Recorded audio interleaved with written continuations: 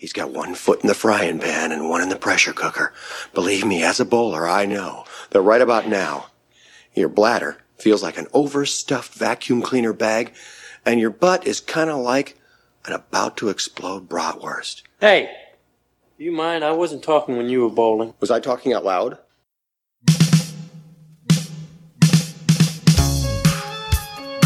Welcome to Munsons at the Movies. My name is Kyle and will once again be your host. Joined by the rest of the Munsons, want to give them a wide berth. What is called a born loser. A real Munson. And talk a little bit about what's going on in their worlds. Kick it over to Case. I was in San Jose 12 hours ago, and somehow I'm here on time. I was in San Diego a week and a half ago, and I made it on time, too. Excited to listen to you guys talk about Max von Sydow episode, and it'll be a pleasure to listen to you guys. I got to say, I've been traveling for the last 7 days. I didn't get as much work in as I normally would. James. Yeah, so I would love to update you guys on my trip to Italy, to the motherland, or how I recently had started a new job, or how my wife and I are moving. But instead, I figure it'd be best to share with you guys that for about 6 years, someone in the Tennessee area has been catfishing people using my pictures from online, and I finally figured out who it is. Oh! I don't know this person. It's a complete stranger, and I don't know how to address it. I don't know what to do. I don't know how to do it. But when I got back from Italy, I had a DM from someone who was just at like 2 a.m, who clearly it was a woman scorned, who was like, hey, I know this is going to sound crazy, but I figured out all this shit, and this person's pretending to be you, and gave me all of the information. This person's email, their, where they live, what their phone number is, what they do for a living. I was like, holy shit. She just kind of like laid it at my feet. So if you're listening to this, like, just stop, because I'll just like, I'm going to like text your mom. Just like, stop. It's weird. Like, do you want your sister to know you do this? It's weird. I don't know whether or not I should give you a high five or a hug. Like, this is a strange position for me as well. I will say this. The other times this has been brought to my attention, if my wife wasn't as cool as she is, it would be a real problem.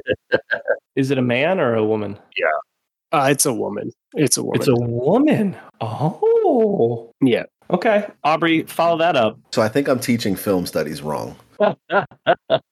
Acting was our topic for the past couple of weeks. I've already talked about the travails of showing them Jackie and how they responded to that, so I followed it with There Will Be Blood. I'm like, Daniel Day-Lewis, one of the greatest performances of all time. This will work. Of the 22 kids that were there the day I polled them, one of them liked it. What? All of the rest of them did not like it. Similar to James, I don't know what to do. Can you just fail everybody? Well, that's the only choice, right? They can't pass after this. Multiple friends of mine, well, one in particular was like, you should have never done this. I knew it was going to be a bad idea. Did I make a bad choice? Am I doing this wrong? Or are they just bad at this? No, they just don't appreciate good cinema. It's an excellent opportunity for discourse. I agree. In my world, I'm just excited for the Munsons. I know Rigby got a job working in LA. James just got a new role. I like celebrating wins. And I love Halloween. Spooky season's my favorite time of year. That means we get Stephanie to come join us for an episode. It's hard to be mad about this time of year with the weather, football, everybody getting wins all over the place except for Aubrey in his classroom. Everybody else is thriving. So I'm excited. So with that, I'm excited to formally welcome Stephanie Malone back to the podcast. Hello. Ooh, welcome back. Yes. Thank you for having me back. So for those who are not familiar with Stephanie or haven't listened to one of our previous episodes with her, she is the founder and editor-in-chief of morbidlybeautiful.com, a website dedicated to indie horror and genre entertainment, including movies, video games, books, comics, art, television, and more. She's also the co-host of several podcasts, including Cheer and Loathing, Guilty Pleasures, and Untold Horrors. Stephanie pays the bills by working as a professional graphic designer, copywriter, and creative marketing director. Her other passions include writing, producing indie films, and sharing her love of movies as a film journalist and Rotten Tomatoes approved critic. She's super active on Instagram, and you can find her at srgreenhaw, Greenhaw. She was previously with us the last 2 Halloweens for the Jamie Lee Curtis and Neve Campbell episodes. Mm-hmm. Welcome back. Thank you so much. I always feel like we're pulling you away from a horror screening this time of year.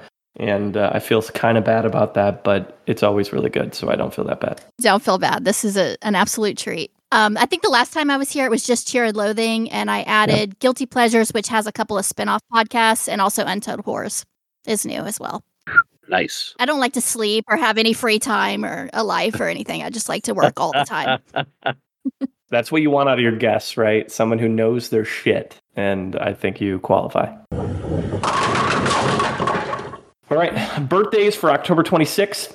Rigby is not here yet, so I will take up the mantle on this one. I did a quick search, and there are actually a lot of good birthdays, so I had to pick and choose here. But we're going to start with none other than Carrie Ilwes. Ilwes? You know who I'm talking about. Elwes, exactly. Option number 4. He was in Saw, obviously well known for The Princess Bride, Robin Hood Men in Tights, and Jungle Book, as well as the baddie. How old is Carrie Elwes? He's also in Liar Liar. Yep, that is true. Good actor. 55. 62. Oh, this guy's in Maisel. I know who this guy is. 58. I just threw a cold. I have no idea. That was a complete guess. I was going to say 62, but I'll say 61. I think he's in that area. Well, you would be right, because he is turning 61 on October 26th. So I would say you changing your answer led you to victory. Thank you to whoever said 62. You're welcome. Okay, so next up we have Seth MacFarlane. You know him from Family Guy. You know him from Ted, A Million Ways to Die in the West, and obviously a pretty prolific voice actor and comedian. How old is Seth? Oh, this one's tough because you don't see him all that often. No. 50. 54. I feel like he's older than I would guess that he is actually. I think he's older too. I'm going to go 55. We have another person who is on the nod, and that is James. He is turning 50 on October 26th. Congratulations, James, with your victory. Yeah, I mean, Good job, James. you can just tell, you know? Well, let's see if we can keep this trend going and get somebody named Aubrey or Case to get this one spot on to keep it moving. All right, so last one is Rita Wilson, Jingle All the Way, Sleepless in Seattle. Tom Hanks' wife, Rita Wilson, is the other, probably the better way to describe that. How old is Rita? I have a losing strategy when it comes to situations like this because I go way low on purpose. She is 44. Oh, That's really polite of you. 28. yikes. 28. Damn you, Case. You guys are awesome. Yeah, that's very nice of you. Yeah, James, make a guess. Chet Hanks is like in his 30s, so my guess is she's 62. I definitely think she's in her 60s. 67. Shockingly, she's not 28, nor is she 44. But I know, I'm sorry, guys. But we're going to keep our trend going because Stephanie, she's turning 67. Stephanie is spot on twice tonight, and that is ridiculous. It's really good. Wow. That's really good, though. That is. I don't think we've ever had somebody get 2 spot on before in 91 episodes. So congratulations, Stephanie. Either you're a sage or really good at Googling. One of the two. and I respect either one. So. All right, 5 actors we threw on the wheel for our annual Halloween episode. The way the wheel works for this is a little bit different than our normal episodes. We have 4 actors who weren't picked the last Halloween, and then we always add an extra one to the list, and then we spin that wheel. In this case, the wheel didn't select Tony Todd or Bruce Campbell, who have been on there since the beginning, and Case is just patiently waiting for the Bruce Campbell episode one of these days. Yes. And then we've since added Doug Jones and Sarah Michelle Gellar, but neither of them were picked because the wheel selected Max von Sydow, who is a legend in this space. He has 165 credits, a lot of film, and then as we'll talk about, got most of his early start in Sweden with Ingmar Bergman, which is pretty cool. So we got our first foray into Bergman as a podcast in 91 episodes. So very much looking forward to it. But before we get into the minutia, the nitty gritty, right, we're going to talk about as much as we can about this man within a reasonable time frame. But before we do all that, we always start with some actor trivia. where James tries to stump us Fast and Furious style. So what I'm going to do here is I'm going to read off 3 facts. 2 of them are going to be true about Max von Sydow, and one of them is not going to be true about him, but will be true about one of the many illustrious actors in the Fast and Furious franchise. You guys have to guess which one is that. Fact number 1 is one of 2 actors all time to have played both God and the devil on film, and the only actor ever to have done it twice. Fact number 2. Chose his stage name based on a star performer he saw in a flea circus. Fact number 3. Holds the record for the least amount of dialogue spoken in a role that was nominated for an Academy Award since the silent film era. These are so good. I'm going to go with fact 1 with the very educated guess that his frequent co-star, Liv Ullmann, I just assumed was in a Fast and Furious movie.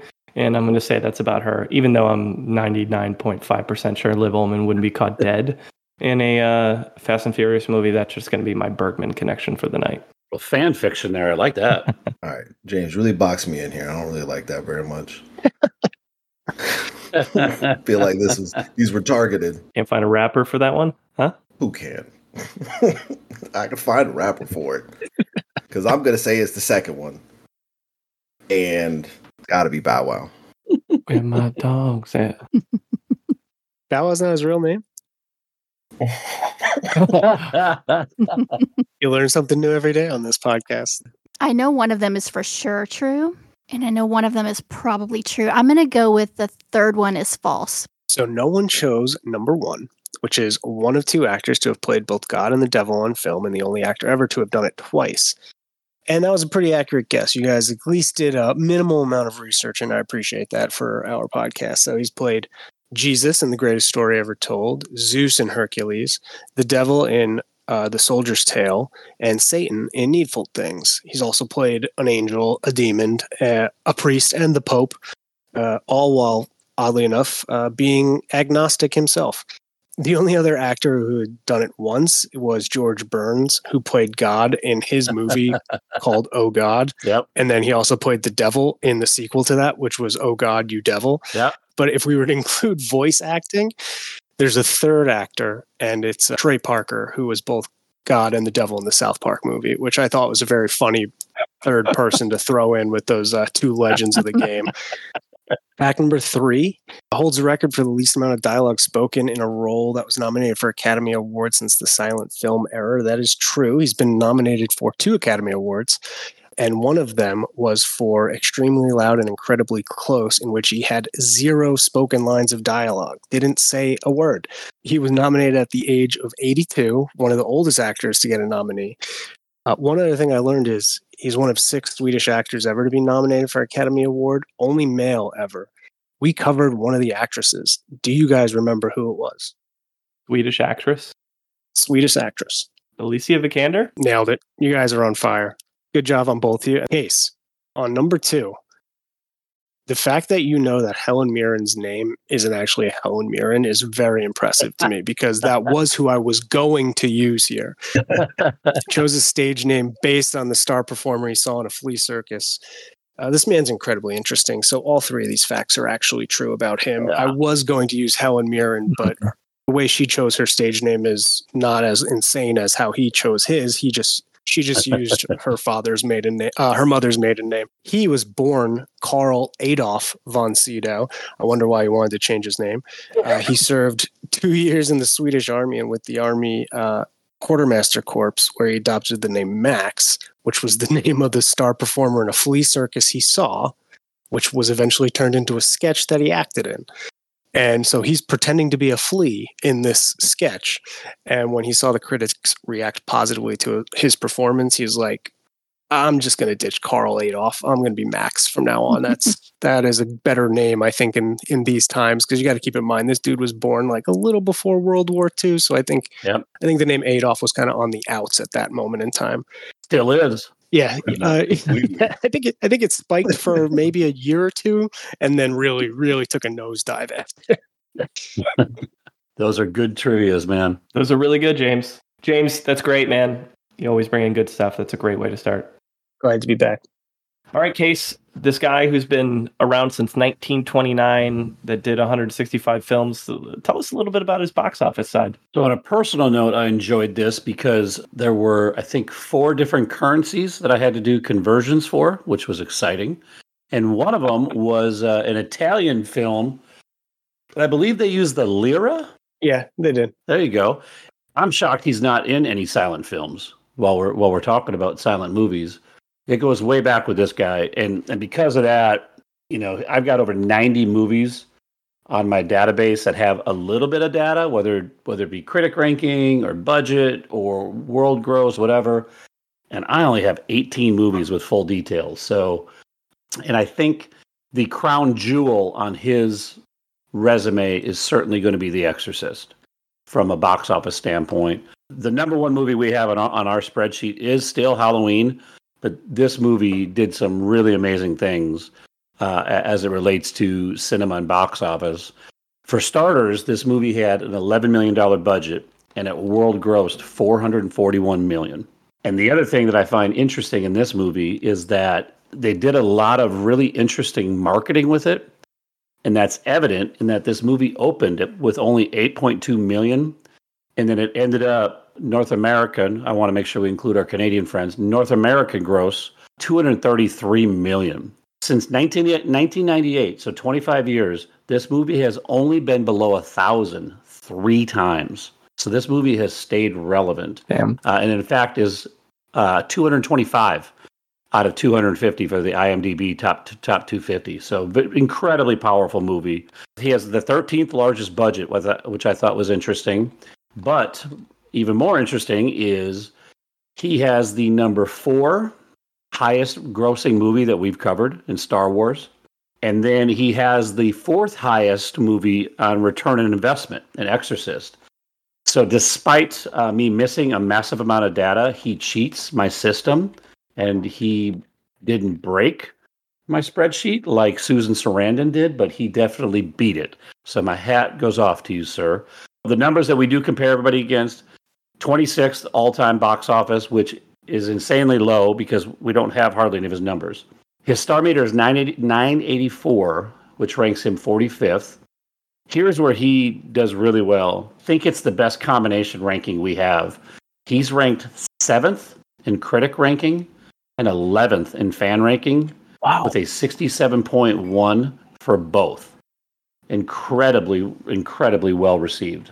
42nd and 4th in 2 different box office metrics, which ranks him number 14. I wish I had more data, right? Mm-hmm. But it's fascinating, his box office snapshot. Because none of that includes Bergman films, right? Like that whole Swedish era, most likely. So. Fascinating resume to put together. All right, so the early days of Max von Sydow, before we get into some of the early roles. So James mentioned born in Sweden, 1929. I did double check because I was like, was he older than Maggie Smith and Michael Caine, who are the 2 oldest actors we've covered? And yes, Michael Caine was born in 33 and Maggie Smith was born in 34. So Max is the old head on the podcast of who we've covered. He learned English at a Catholic school growing up. Then he was planning to go into the world of law until he saw a performance of Midsummer Night's Dream. From that, he ended up establishing an amateur theater group at his school to get into the world of acting. So probably not the only, nor will be the last young person that saw a performance of Midsummer Night's Dream and said, you know what, I actually want to do this theater acting thing. So that's pretty cool. Yeah. He studied at the Royal Dramatic Theatre in Stockholm from 48 to 51, so he would have been, 19 to 22 during some typical college age. As James said, he was a teenager during World War II, so there's probably a decent chance that's why he wanted to ditch Adolf from his name. Going into dramatic school. Started on the stage side. His theater debut was in a performance of Edgemont there right around 1950. But his first film role was in the film Only a Mother. He played Nils in 1949. His next role was in Miss Julie. He played Staldrang in 1951. And in 1951 is also when he got married to his first wife, Christina Inga Britton Olin. They were married for 28 years. They divorced in 1979. They had 2 sons together who were both in the movie Hawaii with him. later, which is kind of fun. The first of 2 marriages of Max's life. And the interesting part about this early time as he's starting to get into film and theaters, by 1954, so by the age of 34 or 25 years old, he had done 20 different theater roles. So much of his early days were on the stage. His Wikipedia is littered with them, but it's just so much, just condense it down, 20 roles by that point. Just another performer that makes me feel lazy about my 20s. They're thriving late, okay, so that's what matters. But after all that theater and a few smaller film roles, he really steps it up and goes into the Bergman space in The Seventh Seal, of an extremely famous film. He played Antonius, and this is what we're going to call our first major role, and it is a well-earned first major role, his first of 11 films with Bergman. And Aubrey's going to talk about it. It's a Bergman film from the 50s. It's the way that I would describe this to anyone. This is one of them ones for people that love movies. This is one of them, like, you got to have seen this. It's been on my list of shame for years now. I was really excited to cross it off. And so essentially it's a knight returns from the Crusades and plays chess with the Grim Reaper. And I would like to bring back our game of which classic movie did Aubrey watch and not like. This isn't one of them. It's not it. No, I love this movie. This movie's great. I was about to say. But I feel like it would be nice to play that game, and let's just see who has driven their car off the road. Anyone that I've talked to that really, really cares about movies is like, this movie changes everything. Yeah. And that's a hard thing to live up to. And so I'm trying to go into this without that in my mind. But it's also like, this is it. Like, I'm crossing a huge one off the list. It lives up to the hype in that sense. It's just a movie that kind of lives with you. And so I've been processing it, and I probably still will continue to do that for weeks. And so one of the reasons why I kind of wanted to leave it short and not give a full review is because I just wanted us to talk about it. Because I think this movie is brilliant. I think it's a perfect movie. I love it dearly, but I want to hear everybody else talk about it. Since you talked about what classic movies do you hate, my question for you is, what classic movie that's considered one of the greatest films of all time did Bergman famously hate? Jeez. Ooh, this is why Stephanie's here, because she knows her. Whenever I hear this, I always think Citizen Kane. The Avengers? Wizard of Oz. The Avengers. Citizen Kane is the correct answer. Yeah. Really? Citizen Kane? Anytime I hear it, I always think that. Yeah, he thought it was pretentious garbage. You going to tell Bergman he's wrong? I would not tell Bergman he is wrong about anything. I don't care what he says. Bergman was his theater director. Luck of the draw, eh? Yeah. That's a good person to know. What an incredible film, though. I saw it in high school. I had a teacher show it to me in high school, per your conversation earlier, Aubrey, about like teachers showing movies to high school kids. I will not be showing this. It stuck with me. Yeah. It definitely stuck with me over the years. But I did rewatch it. It was like the first film I watched when I knew we were going to start covering Max, and unpolished act. I mean, he'd done a lot of stage work, but not necessarily the film side. And he's stupendous. He's very, very good in this film. He was 27 when he did this role. He looks so young. I know. Well, he is young in this. He's 27 when he made this film, which is insane that he makes probably one of the best films of his career at such a young age.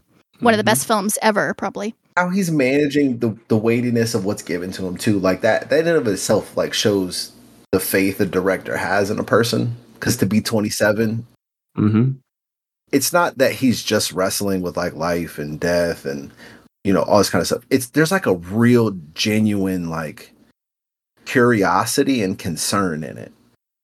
It's like a real lived in experience, which is from my, you know, journey through some of the few Bergman films I've been in. That's one of the things I like that he does, is he takes these emotions or these thoughts or these ideas and he lives in them. And so these characters are presenting these really complicated ideas from a place that feels so genuine. So like, particularly when he's arguing with death, which I don't think he knew it was death or the Grim Reaper at the time, about religion and what it all kind of means and what's at the end, I was just like jaw dropped watching that like 10-minute sequence.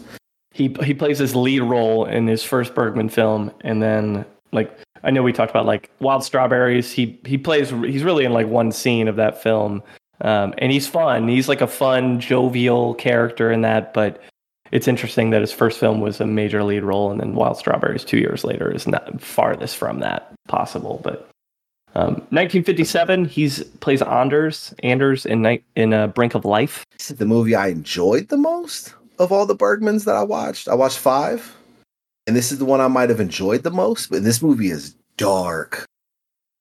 It's about these 3 women in like a maternity ward, and they're all like in different stages of their pregnancy, and it's just people in rooms talking. And so it's just people in rooms talking about like authentically about real ideas. It doesn't feel really made up. It doesn't feel real tailored. It feels so authentic. It was just one of those where like when it was over, I kind of feel like I just got hit by a wave. Like it was just like, oh crap, like what was that? And I need to watch it again, even though I kind of don't want to, because it's just devastating. And so I'll watch this movie. If you can find it somewhere, watch it. If you can find it, watch it, because it's really smart. Goes on a run here. He's actually in this more than he was in Wild Strawberries. Okay, that's good. He's not like a star. He's the husband of one of the women that's in the maternity ward. We see him do 2 different things. He's in there jovial with his wife, and then he's in there in a more consoling role. And it's a lot of heavy stuff that he's got to do in a brief amount of time. But you see how talented and commanding he is to just kind of sweep in, do some like real heavy, smart stuff, and then kind of leave. All the films I saw, other than Wild Strawberries, he was the lead in the Bergman films. And so Wild Strawberries is kind of an oddity in that he's not. He's a very small character. So. But speaking of big characters, we're going to go to our highest critic score. Picking a highest critic score for him was kind of challenging because I think there were 5 films that technically had 100% on Rotten Tomatoes. So it was like, Kyle, which one do you pick out of the 5? And looking through them, I was like, I think the conversation's going to be best for The Magician because of how unique the performance is. And again, another seminal work early in his career like this. So this is from 1958. And Stephanie, as our guest Munson, she drew highest critic score. So she's going to talk about it. One of Ingmar Bergman's most underrated masterpieces, The Magician combines elements of expressionist horror and traditional farce to make statements about hypocrisy and human nature.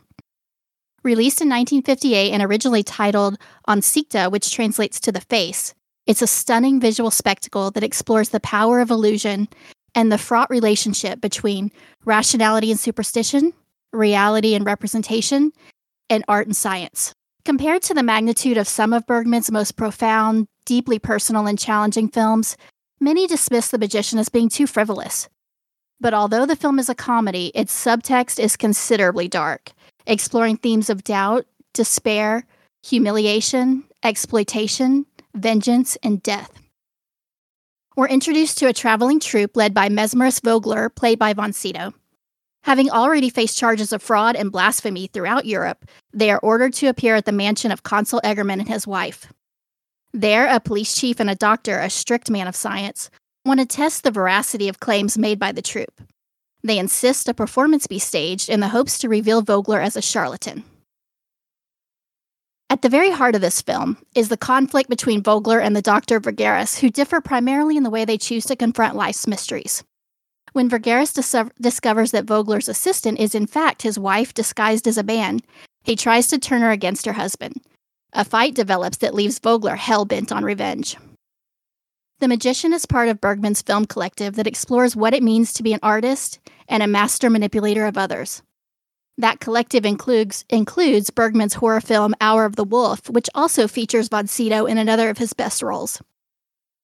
Bergman believed in having a purity of intent behind the artistic process and criticized creating art for glory, fame, money, or accolades. He was famously unimpressed by critics and himself critical of many of the most revered filmmakers of his time, including Jean-Luc Godard, who Bergman accused of making hollow films simply for critical praise. He was also very self-critical. He knew he was using tricks of the trade to persuade audiences that they were witnessing something real or truthful. And Vogler is often seen as a stand-in for the director himself. Vogler knows he traffics in smoke and mirrors, and his negative self-perception is made worse by the gullibility of many spectators. Mrs. Eggerman serves as an example of those eager to believe for personal, self-serving reasons. In her case, she's desperate to end the endless grief she has felt since her daughter's death. In this way, Bergman also allegorically explores the nature of religious faith, which would remain an enduring and potent theme throughout much of his career. The film suggests that the spectators are somewhat complicit in the deceptions due to their willingness to believe. However, Bergman also understands that in many cases, belief alone is the magic. When you're selling love, happiness, and an escape from a painful reality, whether it's real or not, isn't really the point. Von Sydow as the magician is a haunting figure. Because he's mute, he can only communicate through his eyes and his body language. But he effortlessly conveys, without a word, the duality of his pained existence. He's both a manipulative charlatan and a tortured artist plagued by self-doubt and self-loathing. The team of Bergman and von Sydow is among cinema's most famous collaborations. And The Magician may not be as revered as some of the duo's other films, but it's a revelatory performance and a must-see for fans of Bergman, von Sydow, or anyone who loves cinema. Well done. I love it. That was incredible. I mean, I'm sold. I've already seen it, but I'm sold. I'll watch it again because of that. I haven't, and now I hate myself. Oh, you should. I read trivia that he doesn't talk until the hour 3 mark. It kind of distracted me a little bit because I was just like, all right, interested to see how he conveys things until he gets to that point because I know it's coming. As I would get closer, it's like knowing your alarm's going to go off and you know it's coming off soon, but you don't know when. And so I kept waiting for the moment. But it's a theme early in his career in these Bergman films. His nonverbals, some of the best we've watched in 91 episodes. His ability to convey emotion without saying a damn word puts him at a really higher echelon comparatively to other performers. Yeah, he's incredible in this movie.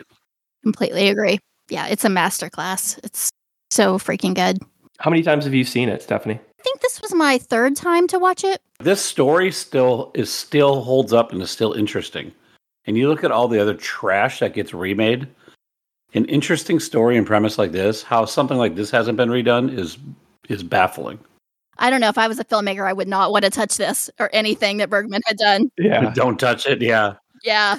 I mean, Stephanie probably agrees with this, but based on all this stuff I saw from Bergman, he was a really innovative storyteller for his time. Like the types of stories just seem way ahead of their time, decades ahead of their time. Absolutely. A movie that I was hoping I would get to from 1959, I just didn't find the time for it. But The Virgin Spring, he plays Tor in another Bergman film. And I just saw the description of his character and I was like, damn it, I wish I would have made time. And he plays a medieval landowner plotting vengeance. I'm like, damn it, I didn't see it. Do you know that's the film that Last House on the Left is based on? I did not. It's extraordinary. I highly recommend seeing that one. All right, I'm going to pull an Aubrey and have to watch it after the fact. Yeah.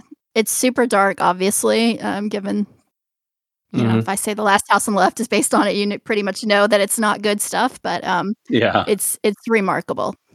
Well, by 1959, he had made such an impact in those Bergman films that he started to get offers to do American films. And everything I read, he was like, nah, I'm good. Like, I'm going to stay in this scene for a little while. Eventually, he changes his tune about 6 years later. But by the late 50s, American filmmakers were calling to his doorstep to get him to come be in their movies, including him turning down a role in The Sound of Music in 1965. He would have been so good in that, too. I can't even imagine. He would have been phenomenal.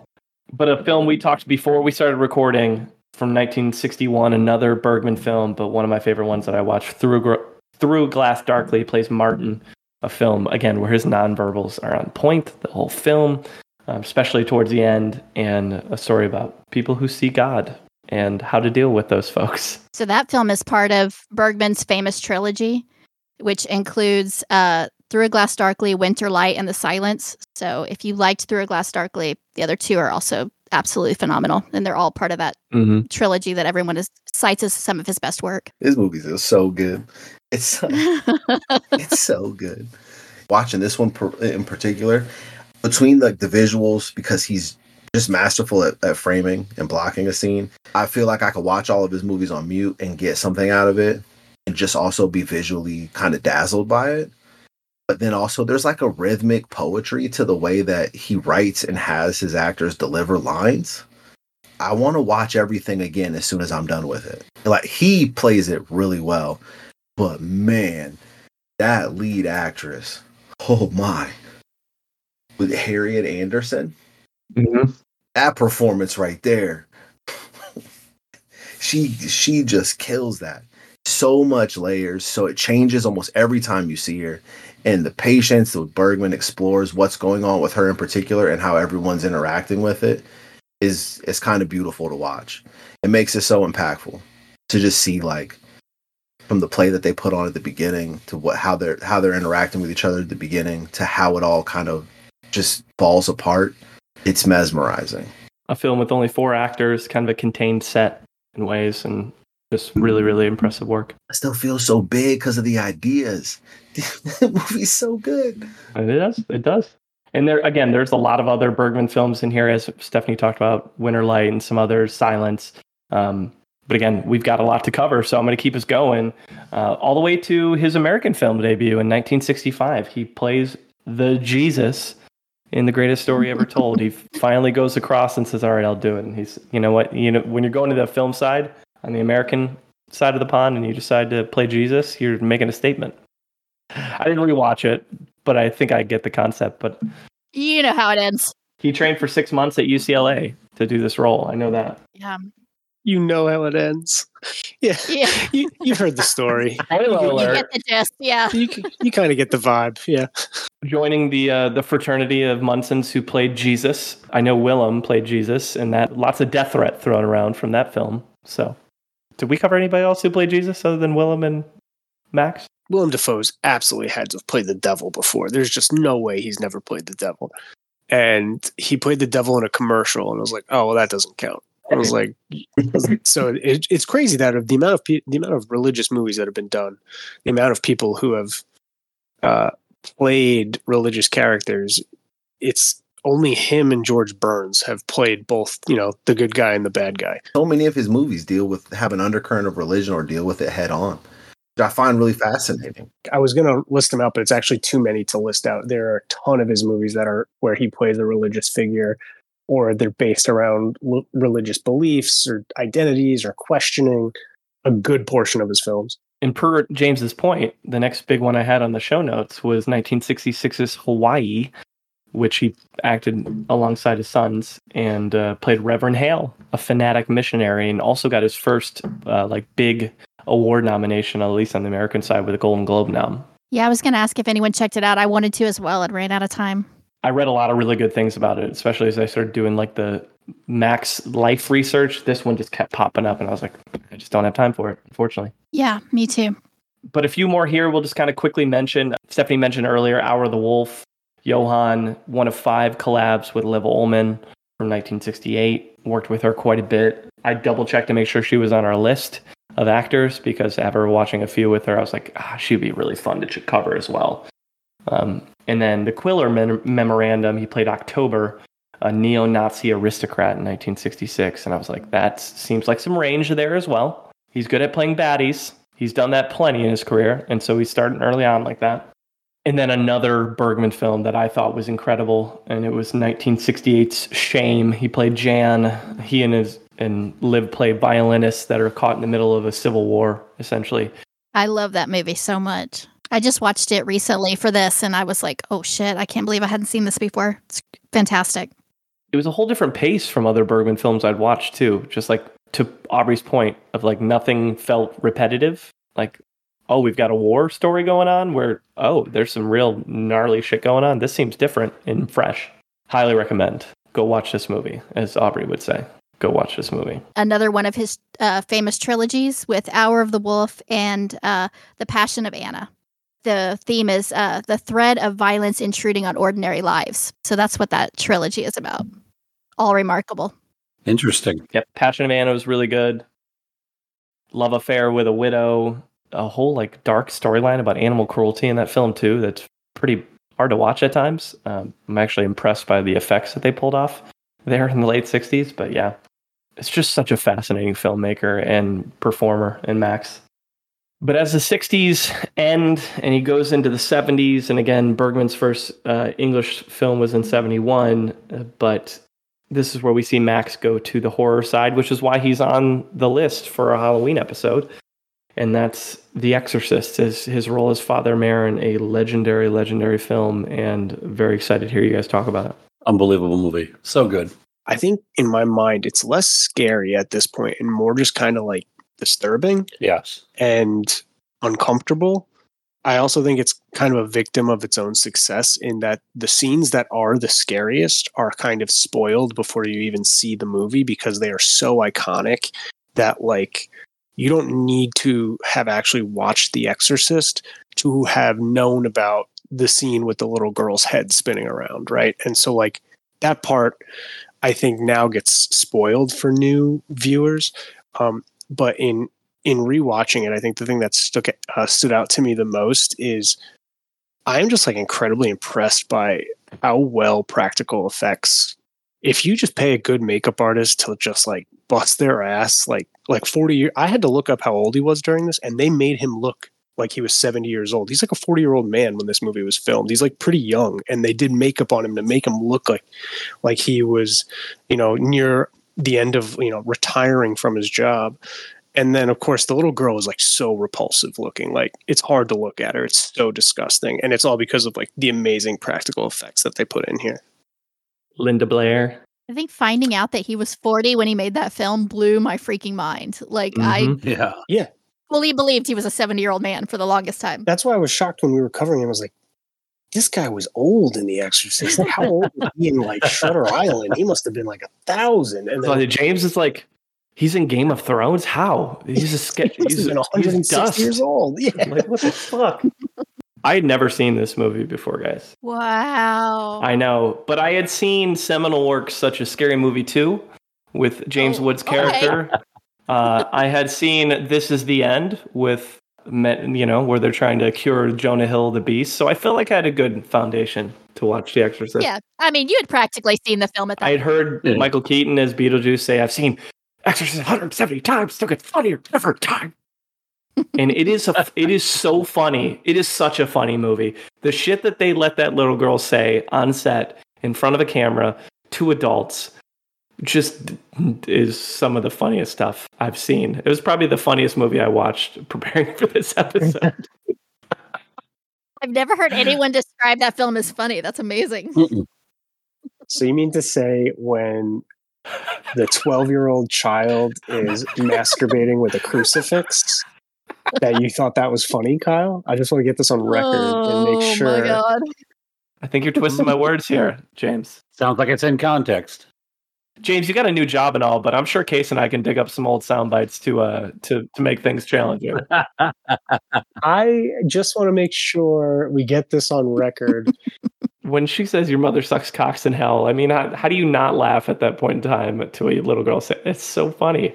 It's a spooky movie. And he's not in it a ton. Mm-mm. Like Father Merrin shows up, he's in the first scene. Yeah. And then he appears back in the end of the second act. And that's really it. The first scene's like a good 15 minutes though. And it's just him like walking around Iraq. Archaeology. Yeah, being scared shitless. And they filmed that on site. They're actually in like the holy area of Iraq when they're doing that. Like it was a whole big deal. No shit. Wow. And it was shot beautifully. Yeah, I feel like we could talk for an hour about this film. There's so much random trivia, like the history, the lore behind it, like is wild. It's crazy.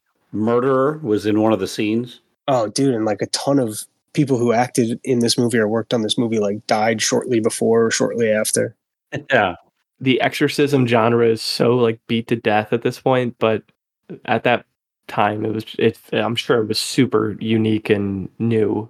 But now it's just like, oh, another exorcism movie. Cool. The thing I do think aged really well with the movie is that they address how absurd it is in like with the actual priest himself in like the first 10 minutes of the movie, where the mom's like, hey, would you do an exorcism? And he's like, yeah, if this was the 15th century. He's like, but like, no, we don't do that anymore because we know like mental illness is a thing.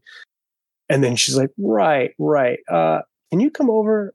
And like the moment you walk in, you're like, nope, we need to do an exorcism because the girl is a fucking disaster. Like there's she's a demon. Yeah. She's a demon. It's like, that's very clearly a demon. No question. The last guy got thrown out of the window, just as a heads up, but feel free to stop by. I'm sad that Rigby's not here, because when we said we were going to cover Max von Sydow, the movie he mentioned immediately is one of his favorite films, and that's 3 Days of the Condor from 1975. A really fun like spy thriller that I think has stood the test of time. And Max plays one of the killers, is the best way to put it, the assassins. I don't know how you would describe his character, but he's kind of the head of the group that's in the middle of causing all the chaos in the spy thriller. What a good film with Robert Redford. It's so good, yeah. Yeah. Yeah, he's like an evil secret agent, I guess is how you describe him. Yep. Yeah. That movie just catches you in the first 10 minutes when like they introduce you all these people and then this group comes in and just wipes out all of them. And you're like, okay, I got to know why that happened. I'm in. Let's go. And it's Robert Redford. What a snack that man is. I didn't rewatch it for this podcast. Does it hold up? Oh, yeah. Yes. It's really, really good. Okay. And it's a Sidney Pollack movie. That must be one of his early ones, right? Mm-hmm. Go watch that movie. It's streaming free. If you're listening, go watch that movie. It's fantastic. Very different than some of the other stuff we've talked about, and von Sydow is really good in it. I feel like he's just so effortlessly cool. It's just like, he just sort of breezes around and he's so compelling. And even when he's not saying or really doing anything, he's just mesmerizing, I think. James, from your research of him, I didn't get the sense that he was the kind of guy that would like, other than his 6 months training to be the Jesus, I feel like he's like a guy who just shows up on set. You like give him a little bit of a script and he's just like, yeah, I got this. With these people who have like large theater backgrounds, it's more so if they could just read the script and emotionally connect to it. It's not a lot of like, I need to be in character for months or I need to do a ton of research. It's more like, do I feel like I'm connecting to this character? Because if so, then I think I could do this.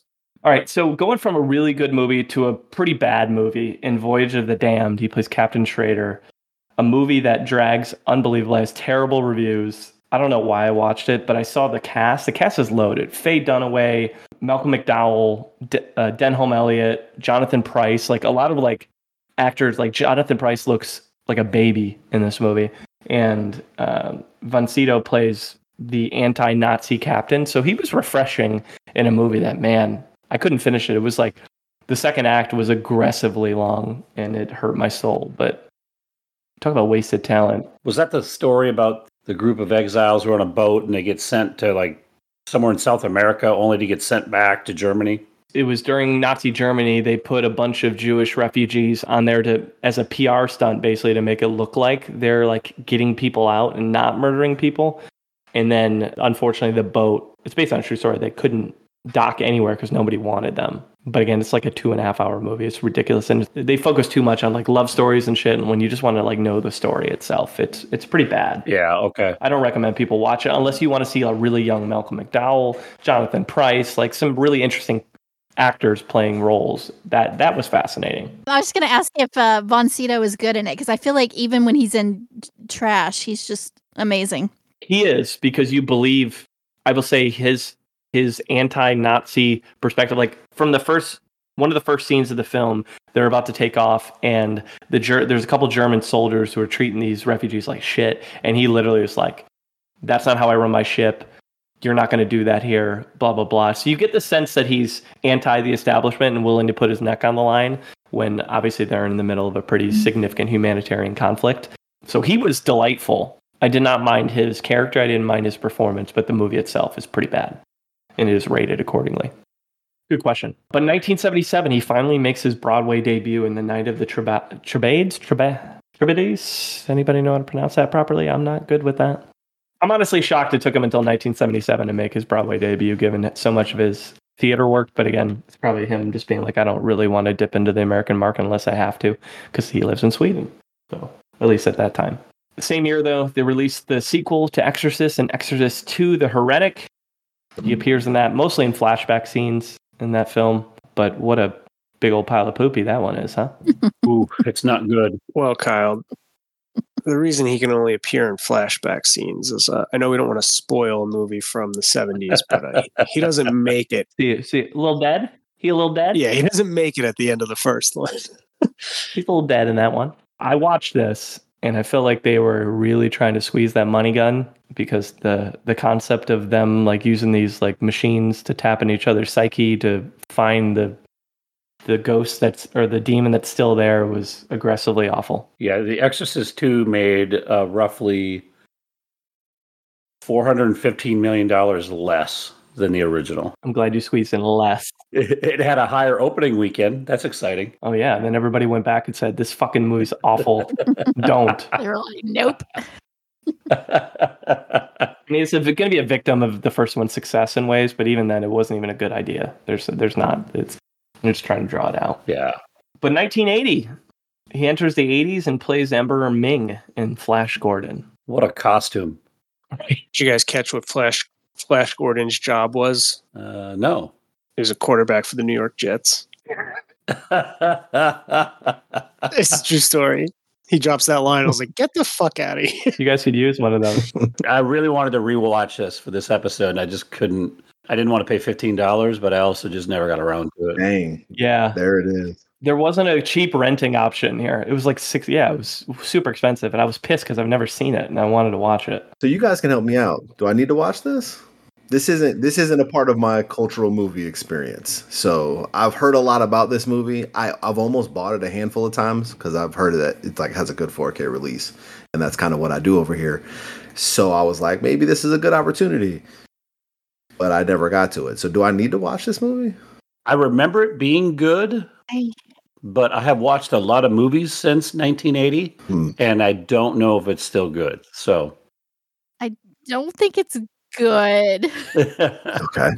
It's an experience. Can we say that? Yes, I think it's fun. I think it's worth watching, but not for great cinema yeah. purposes. Sometimes we need those. In the movie Ted, we're reminded about how great the Flash Gordon theme is. It is really good. Yeah. Ever since I've seen Ted, I was like, I feel like I have to watch this movie at some point, but then it's not accessible at all. It's a shame. Which is shocking. It's mentioned in like several different things because I've heard a lot about this, and I'm just like, I'm being honest. I was just like, oh, this is like an older white person thing, and I just missed it. So I don't know. This is probably his best costume, though. Of all the movies he's in, it's probably the most entertaining costume he has. He looked so good. Is there some cultural appropriation going on there, though? For sure. Probably. I don't know. His character's Asian. Emperor Ming. Yeah, there for sure is. Yeah, it's not good. Maybe that's why it's hard to find right now. Von Sydow's people buried it. His kids buried it. It's the 80s, right? That's what it was, all cultural appropriation, right? That's like, we just start there? Yeah. Wonder, did anybody ever see an interview where he talked about this and whether he views it fondly because of that? I don't know. I've never seen him talk about it. Genuinely curious, yeah. In December of 2020, the British Board of Film Classification branded Evil Ming the Merciless from Flash Gordon as a discriminatory stereotype. So we might be onto something that it's tough to find for a reason. Yes, I would go with that. You mean a white Swedish man playing an Asian emperor might be cultural appropriation in some way, shape, or form? No way. Yeah. Partially insensitive. All right. Well, we'll move on to another movie that I think white people really like, and that's Conan the Barbarian from 1982. He plays King Osric. Oh, man. A film I had never seen either, and I watched on the plane to California. And this is not a movie you should watch on a plane when there might be kids nearby. No. Because there's like orgy scenes. There's a lot going on in this movie. Yep. I literally would have to turn my screen. I'm like, oh, shit, I can't. No, that's bad. Somebody's telling a story about you right now. So there was this creepy guy on the plane watching this orgy. Had to turn Trevor's head like 5 times. Trevor won't get off his phone since that trip to California. I'll tell you what. What is that movie you're watching, sir? I mean, it was it was okay. I'm glad I watched it. I'd never seen Conan the Barbarian. It's just Arnold doing Arnold things and just a periodic orgy popping up every now and then. I remember this movie a lot more fondly than I did on the rewatch. I did not enjoy this movie on the rewatch. James Earl Jones as the baddie is just like a really interesting choice, and I don't think it fit very well. Like, he has the demeanor of it, but I just didn't love it. I did appreciate him having a full head of hair and bangs. That was nice. That was a good look for James Earl Jones with bangs. That's not Denzel's James Earl Jones. I I'm watching it on the plane, and when he demonstrates his power by telling the girl to just jump and fall 100 feet and kill herself, I'm just like, all right, well, this might be worse than the nudity I just saw. This is pretty awful. It's pretty bad. What did Trevor think about that scene? Did he react? I don't know. I just asked for a hand check at that point in time. Trevor, what are you doing over there, buddy? He's not in it much. He plays the King Osric. He's in like one scene, so it's a smaller part. But back-to-back roles in movies made for white people where he plays like a king or an emperor. So mark the trends wherever you do. Oh, shit. Please quote me on that one, Stephanie, on Twitter. That's a really good quote. I'm writing it down right now. We'll talk about a swing in genres, because we go from Flash Gordon and Conan to Strange Brew, where Rick Moranis is introducing you to a whole new lexicon, and Max plays Brewmeister Smith, who is the baddie in the movie, trying to make people drink bad beer. Not near beer, but bad beer. It was a fun movie to watch. I'm not going to lie. I was really excited to watch it, and I enjoyed it. It was fun. I love seeing him do comedy. It's so great. Mm-hmm. He's so serious and respectable, and then he's just also so funny. He wears this turtleneck in the movie that is just hilarious to watch in really serious scenes. He's wearing a black turtleneck, corny. But it's these two Canadians who have their own like late night like PBS channel where they talk about beer and different things. And they end up fired, so they get jobs at this brewery. But then it turns out the brewmeister Smith here is basically doing some funny business with the beers to try to control people. So it's so stupid and so different than Conan and the Barbarian back-to-back years. Sounds like it's different than anything he's done yet. Oh, yeah. It's very fun. It's a very silly film, and that's not something he had done really up to that point. Silly films like that. It's very unique. Did you skip Victory? I didn't skip it intentionally. The man's got 165 movies, but probably. You're just incredibly good at pointing out other Munsons. That's a Michael Caine movie. Michael Caine, yeah. There's a bunch of movies that he has crossovers with that I had to cut. Real quick, this movie's corny as hell with Sylvester Stallone as a soccer star. I wanted to watch it, but it seemed like another one that was really hard to track down to watch. You didn't miss anything. No, I don't know. I feel like every Sly Stallone movie is an experience. Come on. It does have Pele in it, so that would have been nice to see. But let's get to the Bond movie on the list, and that's our largest critic gap, which is Never Say Never Again. He plays Ernst Stavro Blofeld, who that character has become pretty well known because it's been mocked through the Austin Powers world and others. But Rigby would normally cover this, but Rigby's not here yet. And so I think we'll just kind of go back and forth a little on this film. I hated this movie. It's not a very good Bond film. I'd never seen it. I did not enjoy this. I was shocked to see Kim Basinger in it. She is not an ugly person in this film. Stunning. So I didn't finish it. Is she considered a Bond girl then? Yeah. Is she in the lineage of Bond girls? I did not know she was in that. So that was a pleasant surprise. It just has a very underwhelming baddie. Yeah, he is, but the one guy that is Kim Basinger's husband, he's just very underwhelming. Yeah, the story is. I mean, I saw the reading. There's a reason it's largest critic gap. I don't think it's very beloved as a Bond film. Ooh, yeah, 71-37. First Sean Connery Bond movie I saw was this one. I had a good time. It's not very good. Mm-mm. It's odd, but I don't know. Anytime I see a movie of like from the 80s that's like trying to be like a big like box office movie, and they're all like most of them are kind of like strange. So I'm just like, the 80s were weird. Like none of those people probably remember making that movie. So like, they're on coke. I had a fun time with it. I'm glad you did. There was a couple of scenes that I like particularly enjoyed. I mean, it's just the Bond of the 80s is not the Bond of now. They really leaned into like sexism. Mm-hmm. This is probably the right way to put it. Also, one of the most bizarre sex scenes I've ever seen was in that movie. The motorcycle chase was kind of dope, though. I was in on that. I love that for you that you enjoyed it. And you're describing it very well. It's not convinced me to ever rewatch it, but I appreciate you because you're right. Because the 80s were fucking wild when it came to cinema. Yeah, same thing I say about Rocky IV. Like, yeah, they did that. And it was kind of great. What a soundtrack. What a soundtrack. Never gets old. So good. I don't know if I'd recommend this movie to anybody, though. Oh, you want to watch a Bond movie? Watch this one. I don't know. I don't really like the song either, and that's kind of the bit, right? You got to like the Bond song? Mm-hmm. I really like that song either. All good, baby. An interesting Bond connection is he was. I thought I had read this. He actually was turned down the role of Dr. No. Really? Years later, they offered him the role in Never Say Never Again. So where are we at on the title to make this like a real serious transition? Never Say Never Again. I kind of like it. Never say never. I do appreciate that Bond leaned into the stupid titles back then. yeah. Yeah. And then they say it in the movie. Where do we think Rigby would have landed on this? Do you think Rigby enjoys this film, or do you think he hates it? I feel like he would have hated it. Well, since he's not here, I'm going to say he loved it, and I'm pretty sure I've heard him say it's his favorite film of all time. Yeah, he told me to watch it. He was like, he doesn't text me too often. He was like, hey, Aubrey, you got to watch this one. We got to talk about it. I think they're going to hate it. So I was like, all right, I'm going to get your back. He's not even here. I still don't know if you're kidding or not. That's the part. You'll never know. That's true.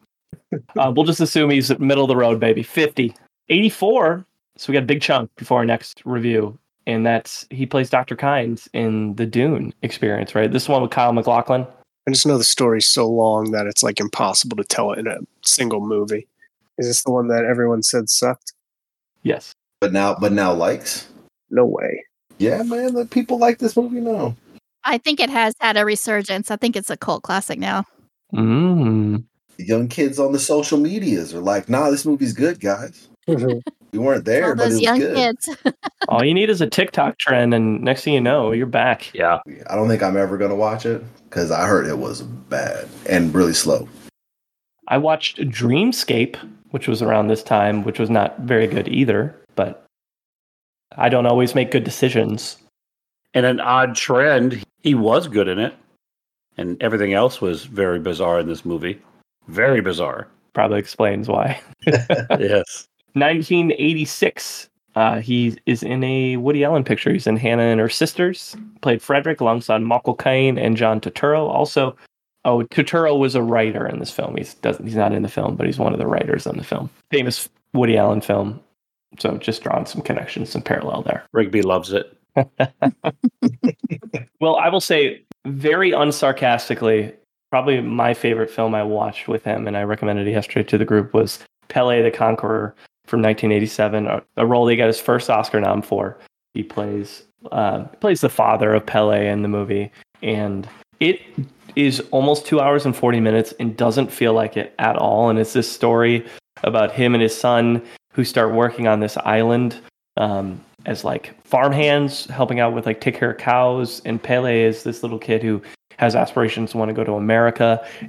The story's really fun, and Max plays this father character who is kind of heartbreaking to see on screen because he's kind of broken, and he's trying to make this experience where they're like laying around and have flies on them all the time work. And I really enjoyed the movie. He said that I guess it's not shocking when it's the movie that, you've nominated for your first Academy Award, but he said this was the favorite movie that he's ever done. I love that. That validates me. Congratulations, Kyle. It's a heartwarming film. It's a tough film at times. Don't get me wrong. It's just a really cool film. I highly recommend people check it out. 1988 is when he made his British stage debut in The Tempest, a role that he played 30 years prior on the stage in Sweden, which I thought was pretty cool. 3 decades later, got a chance to play it on the British stage. And then his only foray into directing was a Swedish film in 1988 called Katinka, which, based on what I read, not many people knew about it or saw it outside of Sweden, unfortunately. 89, he has an uncredited role in Ghostbusters 2 as Vigo. The voice, right? Which isn't Vigo the bad... Yeah, he's the voice of Vigo, right? That's like a pretty big deal, isn't it? I think so. Odd that they didn't credit him with this, because that is a big deal. I don't know either. That's why I put it on here in green, because I was like, I feel like this is the thing that we should talk about, but I don't know. Was that one of those deals where he was so popular with some of his past movies where they were trying to not have him credited so it would catch people off guard? That's possible. I mean, he's got a good voice for it. That deep voice, like, it's got a little bit of accent. Like, I'm surprised he didn't do more voice work over the years, but I think he's a stage performer at the end of the day, right? He wants to be in front of people. So, yeah, makes sense. 1990, plays Dr. Ingham in Awakenings, a film that I didn't rewatch, but I very much enjoyed last time I saw it. It's with Robin Williams and De Niro. I was going to say, is it De Niro? Yeah. De Niro. There's a legend in there. I just couldn't remember. I'm thinking of One Flew Over the Cuckoo's Nest with Nicholson, but kind of a dark story about folks with encephalitis. I can never pronounce it. They're very catonic, and I know it was a true story. So it's a pretty cool movie. I just don't remember his character in there. He's one of the doctors. 99, he got his first Emmy nom for his role as Zaz in Red King, White Knight, a miniseries. He narrates Europa in 91. He's in a ton of stuff during this time. So this is just like scratching the surface. With Citizen X, he plays Dr. Bukanovsky in 1995. I know a movie that has really great ratings. I mean, he has so many films per Cases piece that have really high critic ratings throughout his career. It was hard to pick. Yeah. Judge Dredd, he played Judge Fargo in 1995, another Sly Stallone movie case. I am the law. Anything remarkable about his role in that movie? Is this the start of his roles where he seems like the guy that's on the side of the right, but then you find out later that he's really the villain? Well, that's a lot of the judges in Judge Dredd. Mm-hmm. That's true. You're right. It's literally like the character arc for those guys. Yeah. Is this a movie I should watch? No. I'm asking similarly to the way I did before. Go watch the new Dredd. Yeah, it's Okay. It's more like famous because it's a cool idea and it's Stallone in his peak, but the newer movie does it better. Lena Headey is incredible in the new one. Yeah. She's awesome. Noted. My biggest criticism with this one is Rob Schneider, who I do like, is billed higher than Max von Sydow. So I don't stand for that. We suck again. Mm-hmm. 96 goes back to the religion side, plays the vicar in Jerusalem. Plays a vicar in Jerusalem. And then he got married again in 1997, this time to French documentarian Catherine Breillet. And he adopted her 2 sons. So he's had 4 kids throughout his life. 2 were his and 2 came from the second marriage. And then we get to What Dreams May Come. He played the tracker, a movie with some pretty heavy themes with Robin Williams, Cuba Gooding Jr., and he is the tracker who's helped navigate him through hell to find his wife. Another movie I watched in high school, Aubrey. I watched What Dreams May Come back in the day. Did you like it at the time? My teacher, who was considered my mentor, I loved it and obsessed with. So even if I didn't love it, I wasn't going to tell him.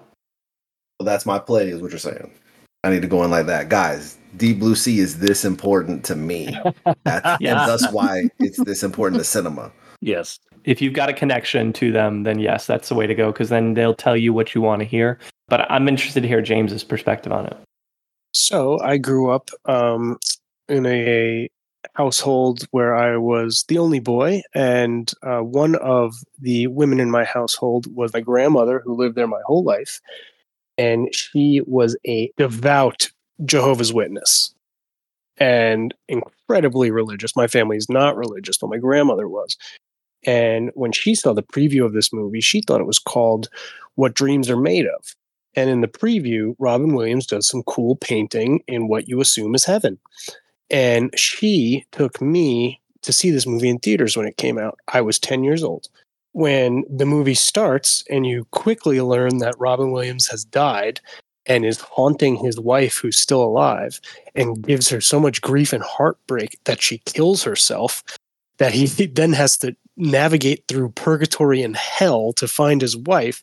My grandmother was so appalled, she got up and left me in that theater when I was 10 years old. She went outside and waited in the car, and I finished the movie by myself.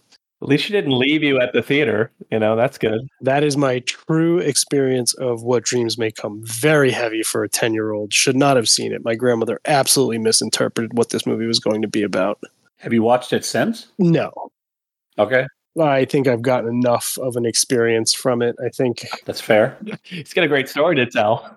I think it's sad. I know von Sydow plays essentially an angel who's kind of carrying Robin Williams, over to the other side.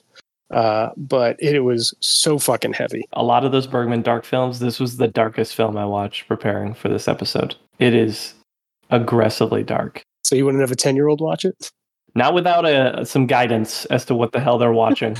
You wouldn't leave a 10-year-old in the theater by themselves to finish watching it? Like, you unpack this shit on your own. You'll figure it out. Did she hit you with the, like, you can stay if you want? Or did she just go? No. It was a hands up, that's it. Walked out of the theater and I was like, what the fuck just happened? I was like, is she going to the bathroom? Is she coming back? Like, and she never came back. And I was just like, should I go check on her? And when I went outside, she was just sitting in the car right there. I was like, oh, hey, you've been here. What's going on? And then Max von Sydow, who's the tracker, the angel who's helping him cross to find his wife, is really Cuba Gooding Jr.'s doctor character in real life, playing, like, masquerading as him. Does that make sense? It's complicated. It's weird. He's very good in it, I will say that. But the green screen action in this film, we've come a long way. That's what I'll say. Things you didn't realize when you watched it in 9th grade, but you watch now as an adult, and you're like, oh, wow. The effects here are not the greatest in What Dreams May Come. According to IMDb, it won an Oscar for those very visual effects. At the time, I'm sure it was great. At the time, your teacher was like, yo, kids, we're in the future right now.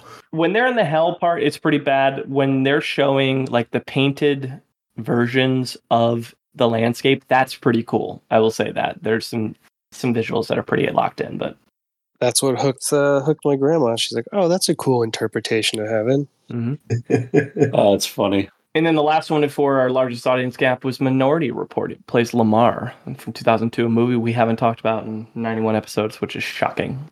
I know Rigby was really excited to talk about this too, so I'm sad he's not here. I like this movie. Awesome movie. That was a fun watch. Awesome movie. Does he get his eye taken out in this movie? Or does he have something with his eyes? I'm trying to remember. Tom Cruise does. Thank you. I knew there was some eye surgery. Yeah. Yeah, he gets his eyes removed and replaced. I feel like there's some creepiness in this movie that it's over 20 years old, and I feel like things are coming true from this movie.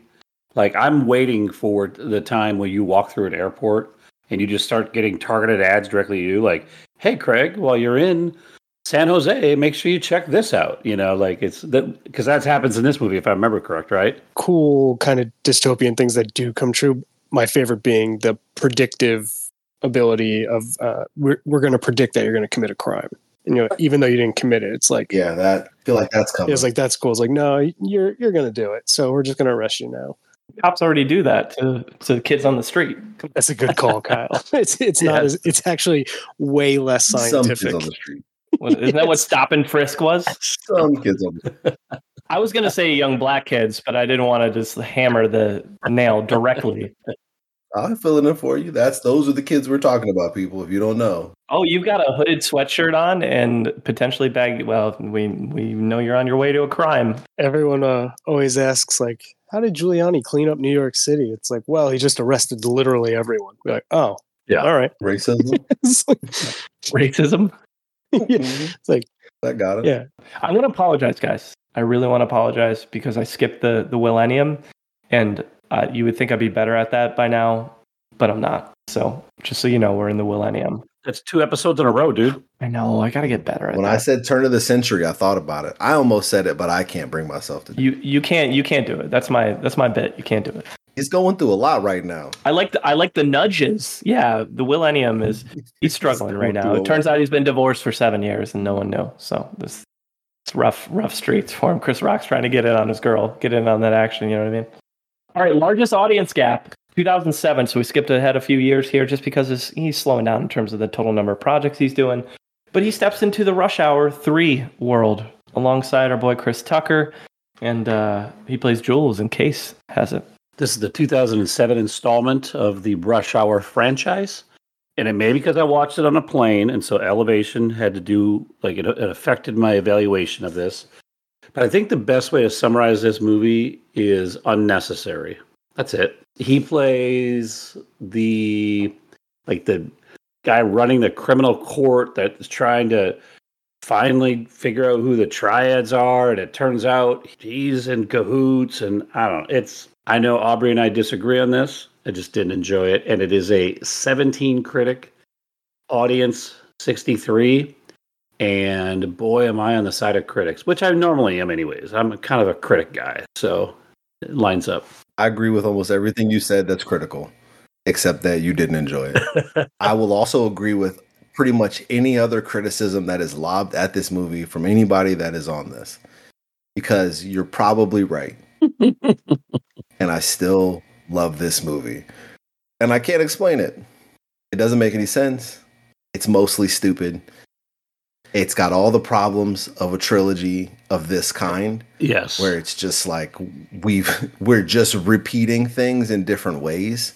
It's very enjoyable for me. I enjoy. This is the first movie I watched when we did this. Oh my god! I was like, I didn't even know he was in this. I didn't even know he was in it. I saw it on the show notes. I said, Rush Hour 3, bet.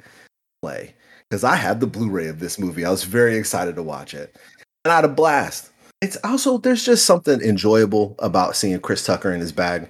I just like, yeah. I like him having a moment. And while he's not like killing it in this, I just like that he's having a moment. And I think Jackie Chan is endlessly watchable. I think he's the type of person I can watch in anything. Bringing it back to our boy Max, essentially, spoiler alert, he's murdered by a French taxi cab driver. Oh, R.I.P.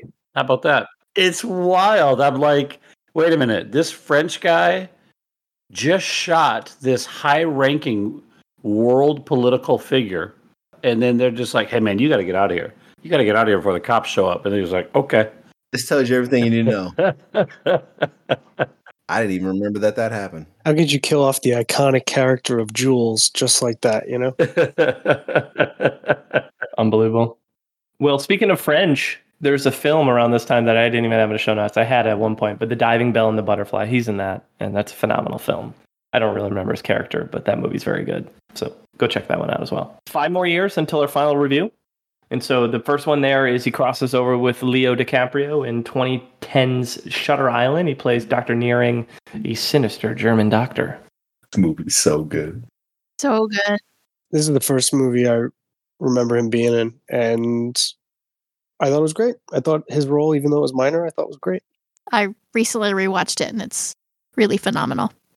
We talked about in the Leo episode, it's always interesting how these twist movies hold up long term, right? Like if it's, even if people know the twist, does it still work? And that's when we talked about Sixth Sense on the Toni Collette episode. That was the big conversation. Like, even if you know it's coming, does it still work? And in this case, it seems like it does. That's the joy of a movie like this. Are you going back and rewatching it and seeing how the track was laid for it? Yep. And if it was done well, I think this movie is almost flawless. Like, it is brilliant. I agree. It's such a strong cast, too, that it's easy to watch. Because everybody's turning in good performances. Right, shout out to Michelle Williams. And Mark Ruffalo. But especially Michelle Williams. We know you're a fan. We know. Where's the poster, Aubrey? Turn the camera so we can see the poster. No, well, I'm saving that. I'm saving it all for the Michelle Williams episode. When you guys can all just stay home. Dude, Aubrey runs one of the Michelle Williams fan accounts on Instagram. Like Michelle.williams.fans. That's Aubrey. No. I would never disparage my queen like that. The real Michelle Williams, real fans. That's him. Hey, James knows some people that are active on social media. Same year, though, he plays Sir Loxley in 2010's Robin Hood alongside our boy Willie Hurt. He plays a blind father. And so a little bit of range, a little bit different. Plays a blind character. Kind of caught me off guard because I'd never seen Robin Hood. This movie's not good. Yeah. It's not good in the worst ways. Because when I'm watching it, it makes me ask questions like, what happened here? How did this go wrong? Why are they doing these things? I don't get it. All of the pieces are there. Yeah. Russell Crowe doing Russell Crowe stuff. Kate Blanchett's in this movie. Like, all the pieces are there. This movie should be awesome. And it's just bad from the jump. In case you enjoyed my text to the group when I said I can confirm that Max is aggressively blind in this movie. I think I nailed it on the head. It sums it up, man. I will say he didn't hurt, nor did he significantly help the movie, is what I'll say. Mm-hmm. It's just an ensemble piece to it. This is one of those you just write off. This has nothing to do with him. So do you just transition and then take on a film and get another Oscar nob in the next year and Extremely Loud and Incredibly Close? Is that what you do? That's what someone who's super talented does. What he did. Also, that movie not good either. Yeah, it doesn't have great ratings at all. It's not good. Surefire way to get me to not see a movie is to make it about 9/11 and be emotional. The only 9/11 movie I've seen is United 93, and I will not see any of the heartstring ones. Just not going to happen. James, what if it was a 9/11 story with dogs? Would you watch it? Well, one, I know how both those stories end, and the answer is no. Nah, this one's tough. It's everything that James is saying. Did he earn his nom? He's great. So yeah, he's great. It's one of those emotional movies where if you do it the wrong way, it's manipulative. Yeah. If the right person is doing the right things, it's very genuine and it works. He's doing it the right way, and everyone else not as much. It's produced by Scott Rudin. That's a very strange movie for Scott Rudin to produce. I think it was one of those things where it was like, has the statute of limitations ended on this? Can we tell these stories now? Oh, yeah. Some people just really like emotional movies, and I don't mean that in a dismissive way. Some people just do. Yeah. And they connect to them in a way that like something about it is genuine and authentic to them. And so it works. I didn't get that. Well, in 2002, right around the time of Minority Report, he became a French citizen. And that's because he married Catherine Bellay, the French documentarian, and moved to France. And so spent the last 18 years of his life in France. Why I put it in the 2012 timeframe, dyslexia, most likely. But just so you know, he moved to France in the 2000s. It explains why he was a French diplomat in Rush Hour 3. Yeah. He's like, I'm close to the source material on this one. More points for the quality of Rush Hour 3. I forgot to tell you, in Rush Hour 3, Roman Polanski, French like detective or inspector. Detective. And he's not credited in the United States versions of it, but in the European versions he is. He's on Rotten Tomatoes. I was looking at the listing when you guys were talking about it, and I saw Sounds like that's a couple points against Rush Hour 3. We'll take a couple of points off of that. Thanks, Case. All right. Well, speaking of taking some points off, boy, are we going down to the lower part of the barrel to 9%, and that is with our lowest critic score, which is a movie called Branded. He plays a marketing guru, and James has it. So this movie has a 9% critic score and 24% audience score. And for your entertainment, I have a lengthy review of this movie. The first question I ask, did any of you watch this? No. I like Stephanie's seen it. Yeah, I've seen it. Because I was going to say, there's no chance you'd watched it recently because it's not available anywhere. So you'd have to have seen it when it came out. Because at the moment, the only way you could watch it is the way I watched it, which is on YouTube in Spanish with English subtitles.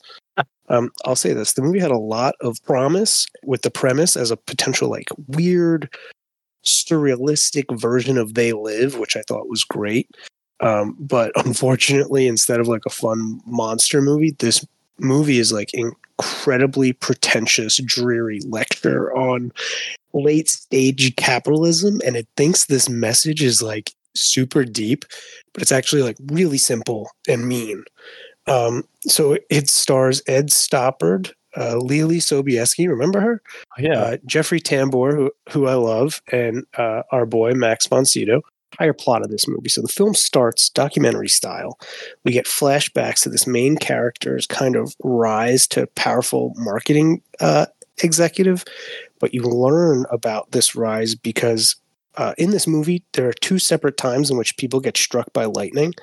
It starts with him getting struck by lightning and receiving magical powers to understand what people want, and therefore he becomes this world-renowned marketing executive. That is actually how the movie starts, by the way.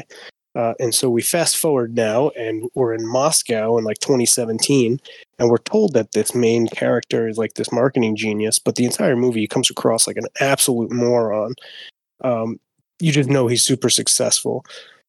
He decides to get into reality TV production, and he does an extreme plastic surgery show. But the woman who's getting the plastic surgery goes into a coma, and it creates protests in Russia in which people no longer want to be skinny, and instead they want to embrace being overweight. And this causes fast food chains to explode in popularity, which is the first twist of the film, in that this was all part of the evil von Sydow and Jeffrey Tambor's plans to make being obese the ideal body type so that capitalism can thrive. I swear to God, these are the plots, and this is not even close to where it gets crazy. This guy becomes a recluse, and he stops seeing his girlfriend, who's pregnant at the moment with his baby. Some might call that type of guy a deadbeat, but in this movie, he's just kind of finding himself. He has a vision that we're told happens. You don't get to see it, and it's never explained.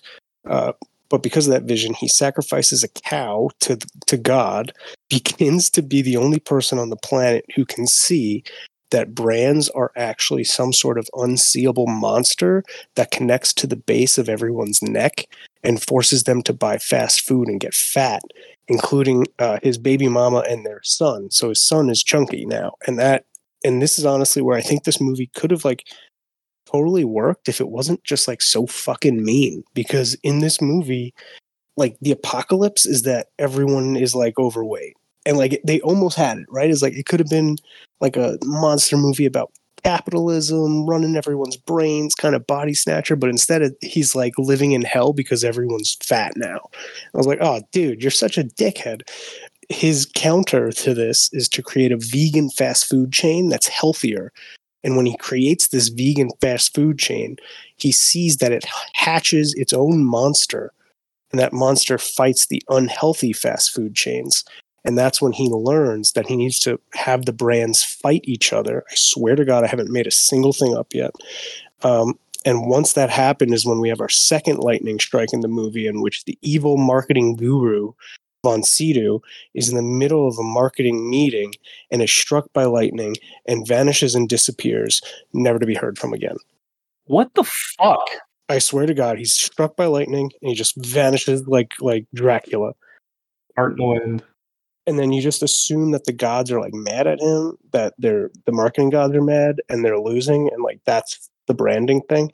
The movie ends in like his utopia is that like the brands have all fought each other and now people reject advertising and branding, and it's just like this utopia where people don't do advertising anymore. And like it truly blew my mind watching this movie. Like it could have been cool, and instead it was so fucking bad and pretentious and stupid.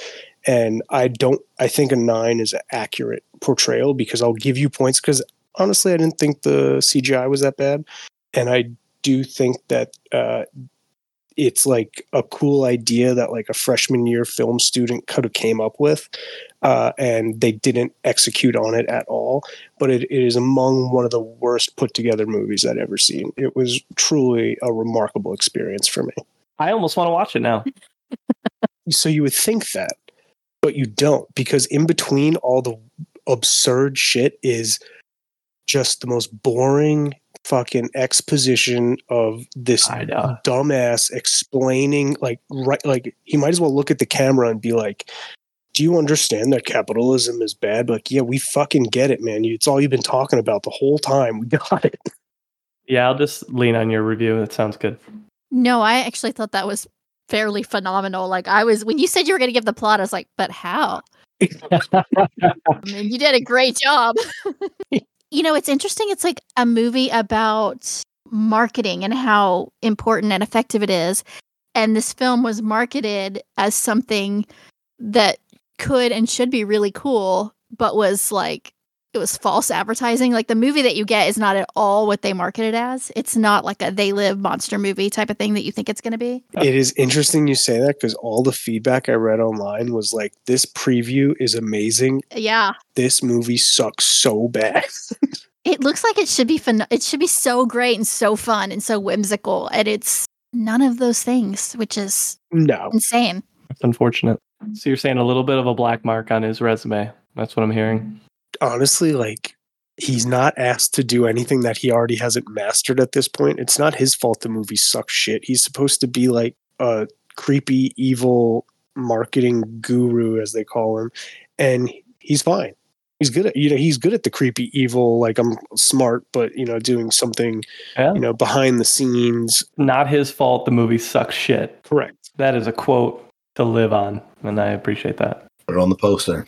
It's just crazy. He's been nominated for 2 Academy Awards, and then he's in this movie. He must have owed somebody a favor. That's all I've got. Or he's just old and didn't read the script. He's just like, oh, marketing, capitalism? Yeah, I hate that. Let's do it. It feels like one of those movies that was pitched, like you said, like a Twilight Zone episode, and it's pitched through the ideas.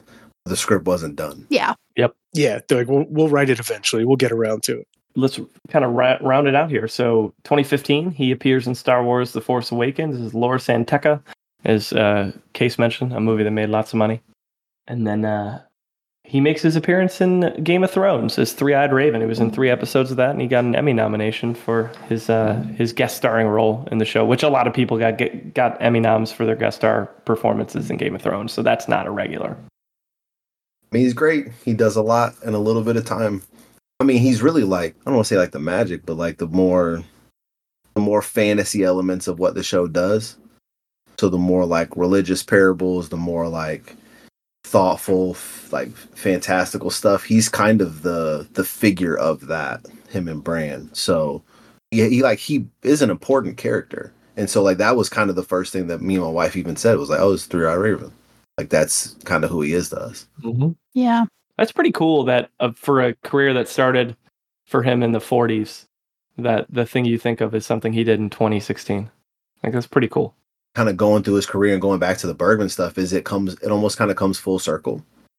It's like a lot of the stuff that character is trying to do. It's just reminiscent of the ideas and the things he was exploring and playing with in the movies he was doing with Bergman. You know, his parts weren't just dragons and, you know, cutting people's necks open. It was like he's really trying to push something thoughtful and considered here. And so it kind of brought it back to that part of his career, which it just kind of shows how ingrained that part is in him. Great. Even all the way this late into his career. He said he really loved fantasy films. And he really wanted to be in Harry Potter, but they wouldn't let him because they were only casting British actors. And he also wanted to be in Lord of the Rings. And he's just amazing because he's like a super geek and loves that kind of stuff. He's been so good in Harry Potter. Yeah. So good. He could have pretended to be British. Come on. Yeah, he could pretend to do anything. That's stupid. Oh, man. Come on, people. Can you imagine if Max von Sydow wanted to be in your film and you're like, nah, that's okay. Like, that's insane to me. The one thing we know about J.K. Rowling is when she makes up her mind, she refuses to change it. Yeah. Refuses. Doesn't matter how many people tell her she's wrong. She's like, I don't fucking care. He's not in the movie. He's not British. Getting an Emmy nom for this, he's one of 2 Swedish actors to ever receive an Emmy nomination. It's a Skarsgård. It's always a Skarsgård. There's like 7 of them. Well, he did a lot of other smaller stuff around this time too, but most important to note is in 2020 he passed at 90 years old in France. From what I could tell, just old age, right? He's an old dude. Yeah. Unless somebody wants to tell me otherwise. Nah, dude. I think once you get up to 90, people just don't ask. You know, it's like, yeah, incredible career. Just think about it. I wrote this down in my piece. He acted in 9 different decades. Wow. 40s, 50s, 60s, 70s, 80s, 90s, 2000s, 2010s. That's crazy. He was great in 9 decades. Yeah, if you count Echoes of the Past, his last role in 2021, he plays one of the last living survivors of a Nazi massacre.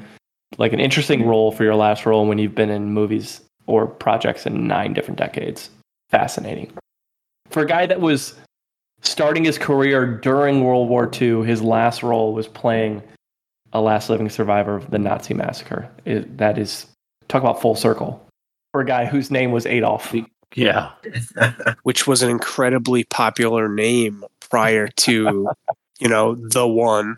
Ruined it for everybody else. Bad for the brand. Would suck if like the most evil person on Earth's name was Kyle. You'd be like, oh, God damn it. Oh, hi, Kyle. I'm going to go by my middle name from now on. Okay, well, since Rigby's not here, he would normally do our top performances, but since he's not here, I pulled up a couple, and I've got 2 options. Do you guys want to go over Screen Rant's version of his top 10 movies, or the version with his top 9, I believe? And they were both published in 2020, right after he passed. The Ringer. The Ringer, because I know how Screen Rant works. The Ringer. Mm-hmm. Let's go with The Ringer. All right, so these are not numbered. So it's just the 9, what they considered his 9 most memorable roles. Let me just read it. These are the 9 best performances of his immense career. So what do we think? Well, I mean, The Exorcist has to be on there somewhere. The Exorcist is listed, yes. Is the Seventh Seal one? Yeah, So it's not numbered. it would have to be. So it's Seventh Seal is the first one listed. So yes. Yeah. I would think The Magician would be on there too. I would hope. Magician is not listed. What? That list sucks. That's the worst list I've ever heard in my life. Are there more Bergman films? Yes. Passion of Anna? Passion of Anna did not make it, but there's one other Bergman film on the list, and I love it. That's your hint. Pele the Conqueror. Pele the Conqueror is on it, but that's not the Bergman film I'm referring to. But yes, Pele is on here. Is Hawaii on there? Hawaii is not. Shame? Branded? Brandon's got to be on there. We've mentioned all of them except for one, is what I'll tell you as well. The greatest story ever told. No. No. Through a Glass Darkly? Close, though, for the other Bergman film. The other one that I love. Hour of the Wolf? Nope. Wartime film.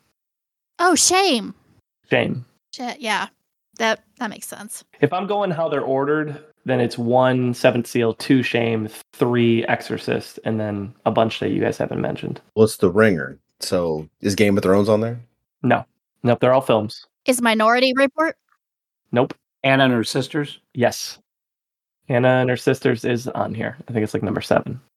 You're missing 4, 5, and 8, and 9. 4, 5, 8, and 9. Condor? Is that? I can't remember the name of it. No. Flight of the Condor. No, that's not on there?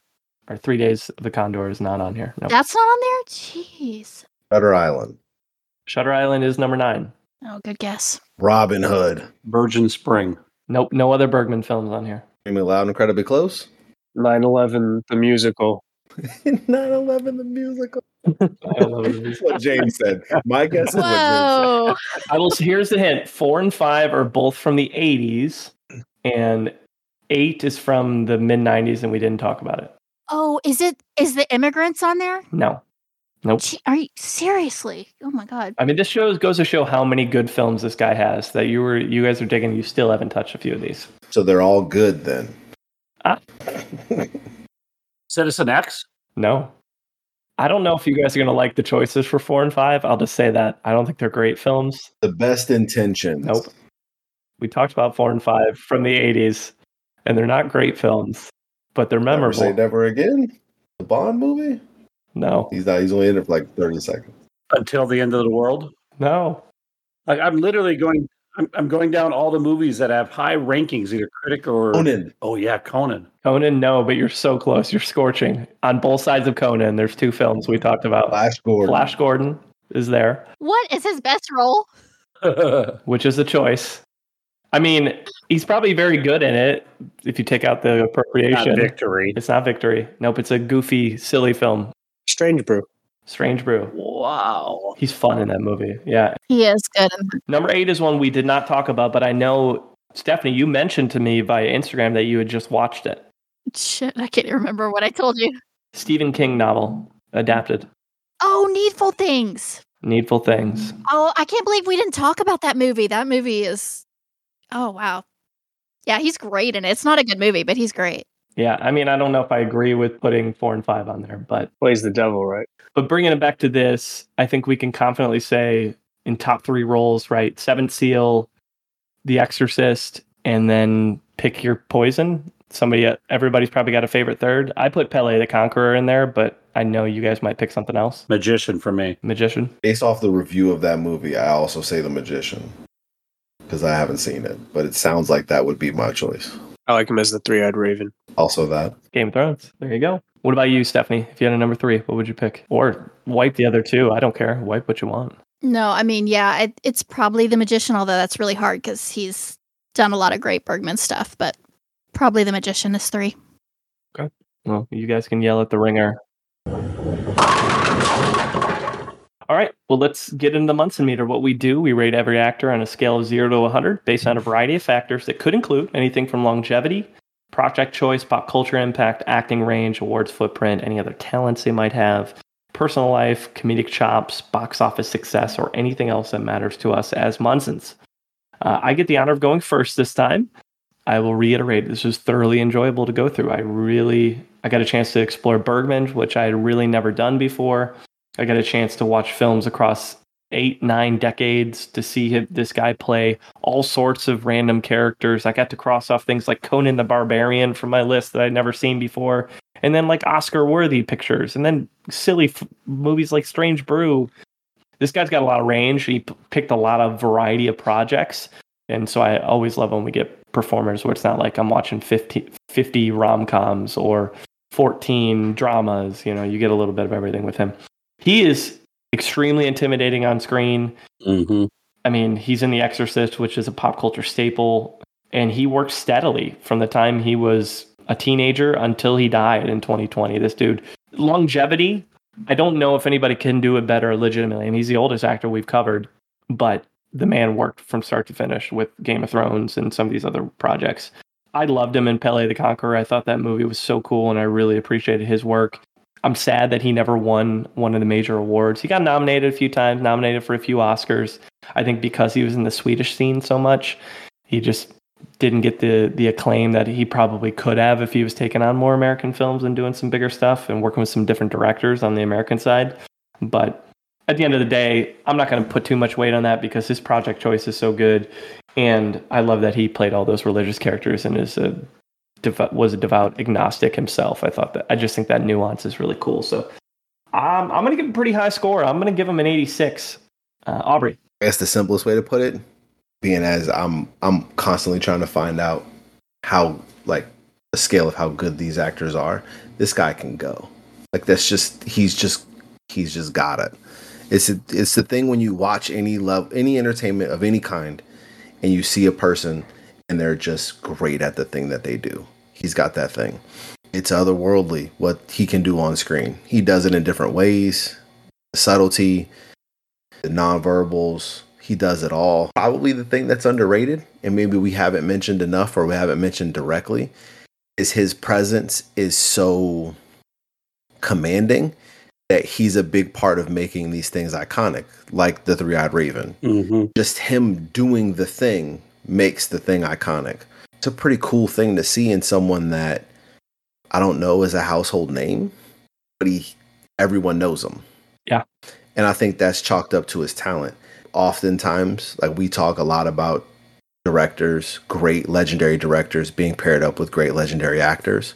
He probably has the nerdiest combination in is that he's attached to Bergman, but that speaks to how great he is because he does great work there.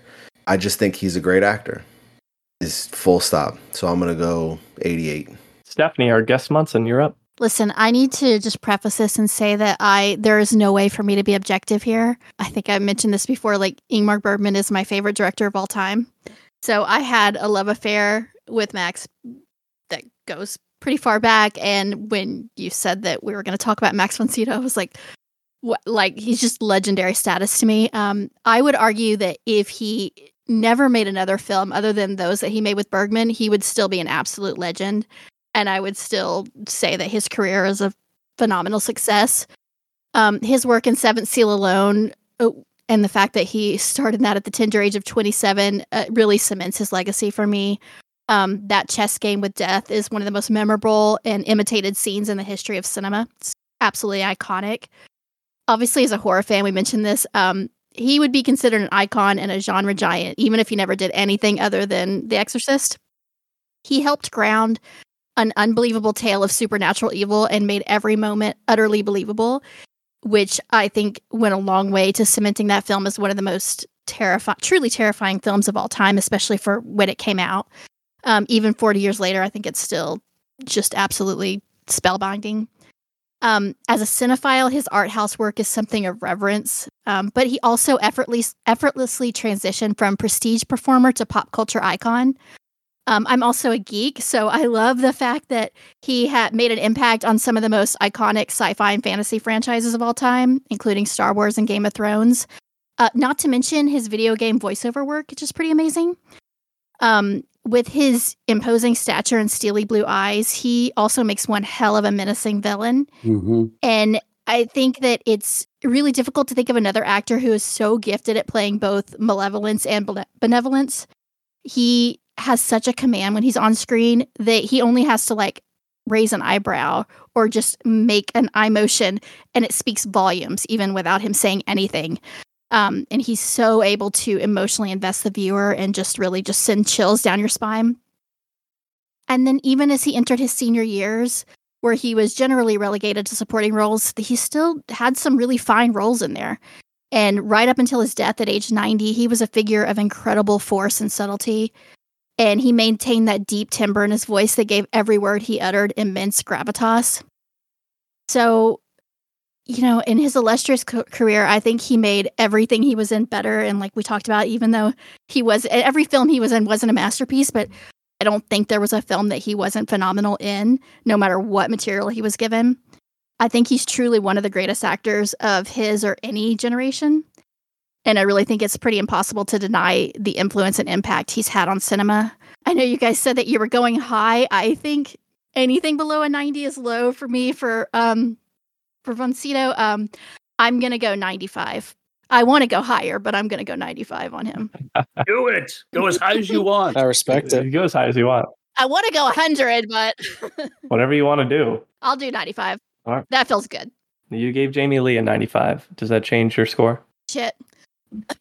You know what? F it. I'm going 100. I think he's perfect. There you go. He's absolutely flawless. Yes. Let's go. I love it. Fucking A. All right, James, follow that up. It's going to be borderline impossible for me to follow that up. So what I'll do here instead is just bring up some random facts that weren't mentioned.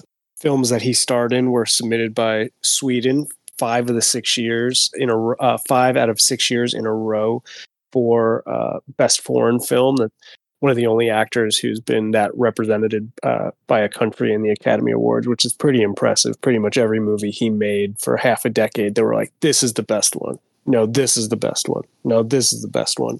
I think it goes a long way to show how established he is and how proud the country that he came from is of him, even though he might not fully associate with it since he ended up living all over the world. He had multiple houses. I will say that I wasn't as familiar with his work. I was impressed, and the longevity, I think, is one of the things that stands out to me. And to continue to reinvent yourself and hone your skill the way he did, and not feel out of place and still have such a commanding presence, even when he's like 90 years old, was really impressive. I'm going to give him an 80. All right, Case, round it out. I think the easiest and most efficient way to hear everything that I would want to say is just back up to what Stephanie said. I think we share almost all of our thoughts are pretty much in line. So I'm just going to say whatever Stephanie said. And I'm going to give him a 90. All right. That gives Max von Sydow an 88.8, remarkably consistent with that. And that puts him in 6th place, sandwiched between Jamie Lee Curtis and Maggie Smith. Nice. Damn. Top 10, baby. So good. And we got our first triple digit of all time. You'd love to see it. So that the height is Max and the basement is Andy McDowell in terms of overall scores. So. It's so difficult to score a performer's career like him. I always joke around about how arbitrary this process is. It couldn't be more arbitrary with a performer like Max von Sydow. Yeah. Hard, yeah. When I cross off those other Bergman films, I'm going to want to change his score. The thing I'm really excited about, you guys, is that his average critic ranks him 7th. So I feel like we're really starting to be in alignment with these critic scores, which I love. Nice. Sweet spot, baby. Sweet spot. Next podcast is going to hit November 16th, and we're bringing back Laura Beneke, who was here for Gary Cole, Bonnie Hunt, Jennifer Lopez, and Jim Belushi, our favorite resident Chicagoan, who joins us on the pod. And the wheel was selecting between these 5. We had Pam Grier, Mila Kunis, Kate Blanchett, Melissa McCarthy, and Jamie Bell. So this one is a nice little change of pace. So who do we like? Who do we dislike? And what are we thinking? Well, the answer is Pam Grier, but being that Laura is so on brand, it's going to be the Illinois girl, Melissa McCarthy. Ooh, that makes sense. Good guess. Ace is right. Pam Grier would be a blast. I agree. Oh, so fun. Kate Blanchett would be my choice. We want a high score. She's great. As much as Pam Grier would be great, Kate Blanchett would be the choice. I would want to honor that career. I've seen Jamie Bell on this list of people before, and I hope it's not that one.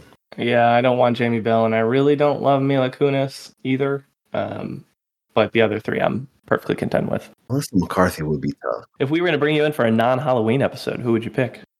Cate Blanchett would be my pick. Yeah, that's because you're a cinema nerd. I love it. Yep. Yep. Stephanie and I finally disagree on something, I guess. Hey, I would not complain about talking about Pam Grier by any means, but Who would Rigby want to cover? That's the question, the ultimate question here. Jamie Bell. He'd be Cate Blanchett. It's Rigby. He loves his dramas. So, all right, Laura. Who's Laura picking? Case already said Melissa McCarthy. Anybody disagree with that? His logic is sound. That was a really good guess. Laura doesn't decide. Stephanie doesn't decide. Rigby definitely doesn't decide. The wheel decides, and we'll see what happens. Stephanie, we once again appreciate you coming on this ride with us in the middle of your busiest season of the year to be a part of this annual event. It was Aubrey's first Halloween episode, so I know he was jacked up about it. We so appreciate you being here. Any plugs, wise words for audience? It's kind of red carpet time. I mean, plugs. My website, morbidlybeautiful.com, has a ton of great horror content, lots of great writers. We post every day, usually multiple times a day. We also have a podcast network. So besides the shows that I'm on, there's a lot of great shows. So if you're looking for horror content, great horror content, we got a lot of it. And then I will also say that we mentioned earlier, I think maybe before we started recording, but it is festival season. Seen a lot of amazing stuff. My favorite thing that I have seen recently is Dream Scenario with Nick Cage, the A24 film. Yep. It's freaking phenomenal. So if you get a chance to see that. And also Where Evil Lurks is coming to Shudder later this month. And it is also an amazing horror film if you like horror. Ooh. Yeah. Hell yeah. I love Shudder. Shudder's so great. Also, people, go to that website. That website's beautiful. I was looking at that website. That website's awesome. Yeah, it's so well done. Thank you. Stephanie, you rule. It was a blast having you on again. Thank you for having me. This was so much fun. I really appreciate it. Well, as we wrap things up, you can find us on the X, Munsons at Movies. You can find us on Instagram, Munsons at the Movies. You can email us, munsonsatthemovies@gmail.com. Any final thoughts from Max von Sydow? It's the power of Christ that compels you. The power of Christ compels you. The power of Christ compels you. The power of Christ compels you. The power of Christ compels you. Munson's out. All right, let's go. Thank you for the education, gentlemen. We've just received a PhD in stupidity. Doctor, shall we? Hey, Sam, this is the guy I was telling you about.